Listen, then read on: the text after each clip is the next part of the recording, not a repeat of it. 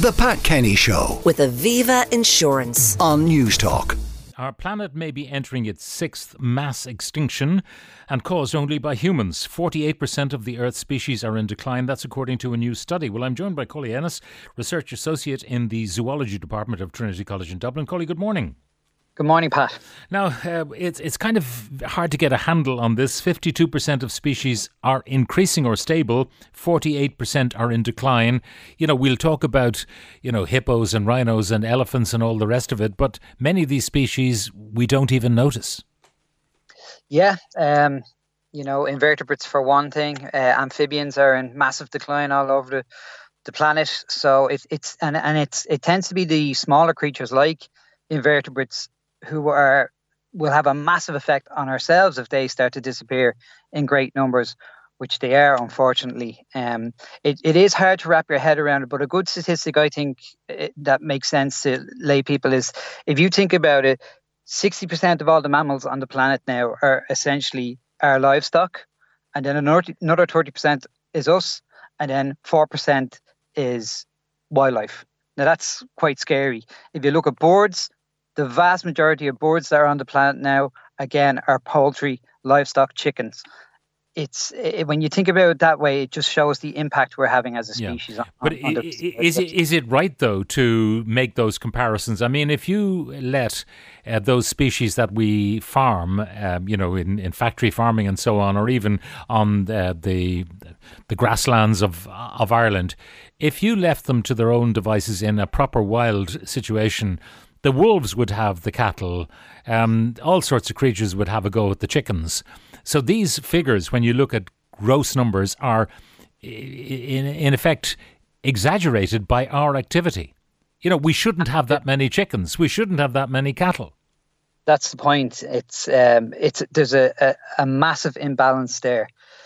And again, further on down the line, we've gotten away with it for so long, but as this imbalance increases, you're going to see knock-on effects to ourselves with the increase of diseases coming into humanity from places where they weren't accessible to us before, and then the collapse of biodiversity, which is our life support system. We need all these creatures to keep our water clean, our air clean. We need more than just creatures. The plants are included in that as well. So, we have to kind of think of it on a purely selfish level. We have to think about it for our own survival, or survival in a way that we can enjoy life, enjoy our planet, rather than just scraping by. Yeah, we all know, bees are very important as pollinators. Other insects pollinate as well. But when you think of a wasp, people say, I don't need a wasp. But you do, because they kill the aphids. They chew on the aphids and keep things pest free. So they are very useful creatures entirely. Yeah, their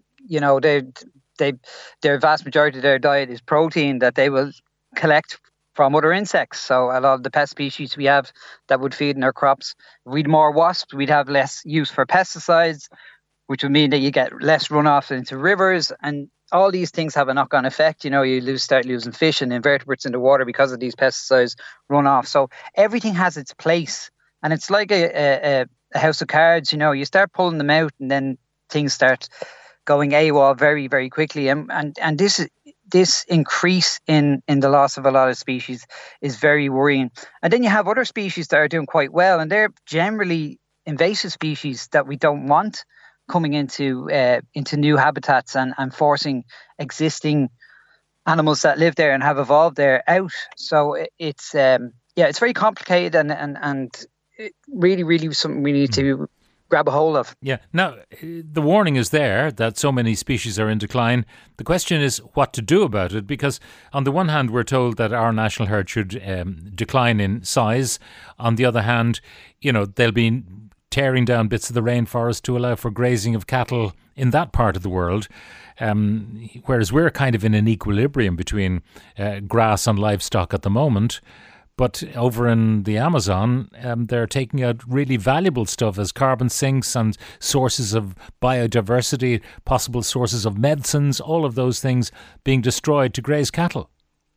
Yeah, it doesn't seem to make much sense and seems very hypocritical of countries like ourselves to be telling other countries what to do. But I think if there's an incentive there financially for countries to protect existing wilderness areas, and for ourselves to increase and not be so hypocritical, we have to start setting aside land for nature in our own spaces. And I know there's steps towards that in Europe at the moment, but you're going to get pushed back against that because people's livelihoods are on the line. It is a complex issue, but we really do need to start setting aside some wilderness for nature. Loss of habitat is a massive thing. It's a massive factor. And if we don't start really taking it seriously and putting aside a little bit of space for nature to increase its number and to get a bit of breeding space, we're going to pay the price down the line. Yeah, we're talking about re-wetting the peat bogs that have been restored for farming purposes. There are all sorts of schemes going on. So, we need to afforest more of our territory. There's no doubt about that, because we once were covered in trees. We are no longer so.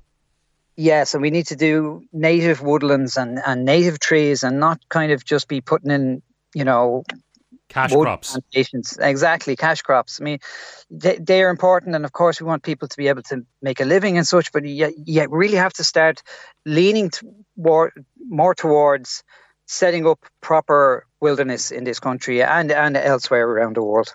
Protect what we have and increase it in number. Collie, thank you very much for joining us. Collie Ennis, Science Officer for the Herpetological Society of Ireland and Research Associate in the Zoology Department of Trinity College in Dublin. The Pat Kenny Show with Aviva Insurance. weekdays at 9 a.m. on News Talk.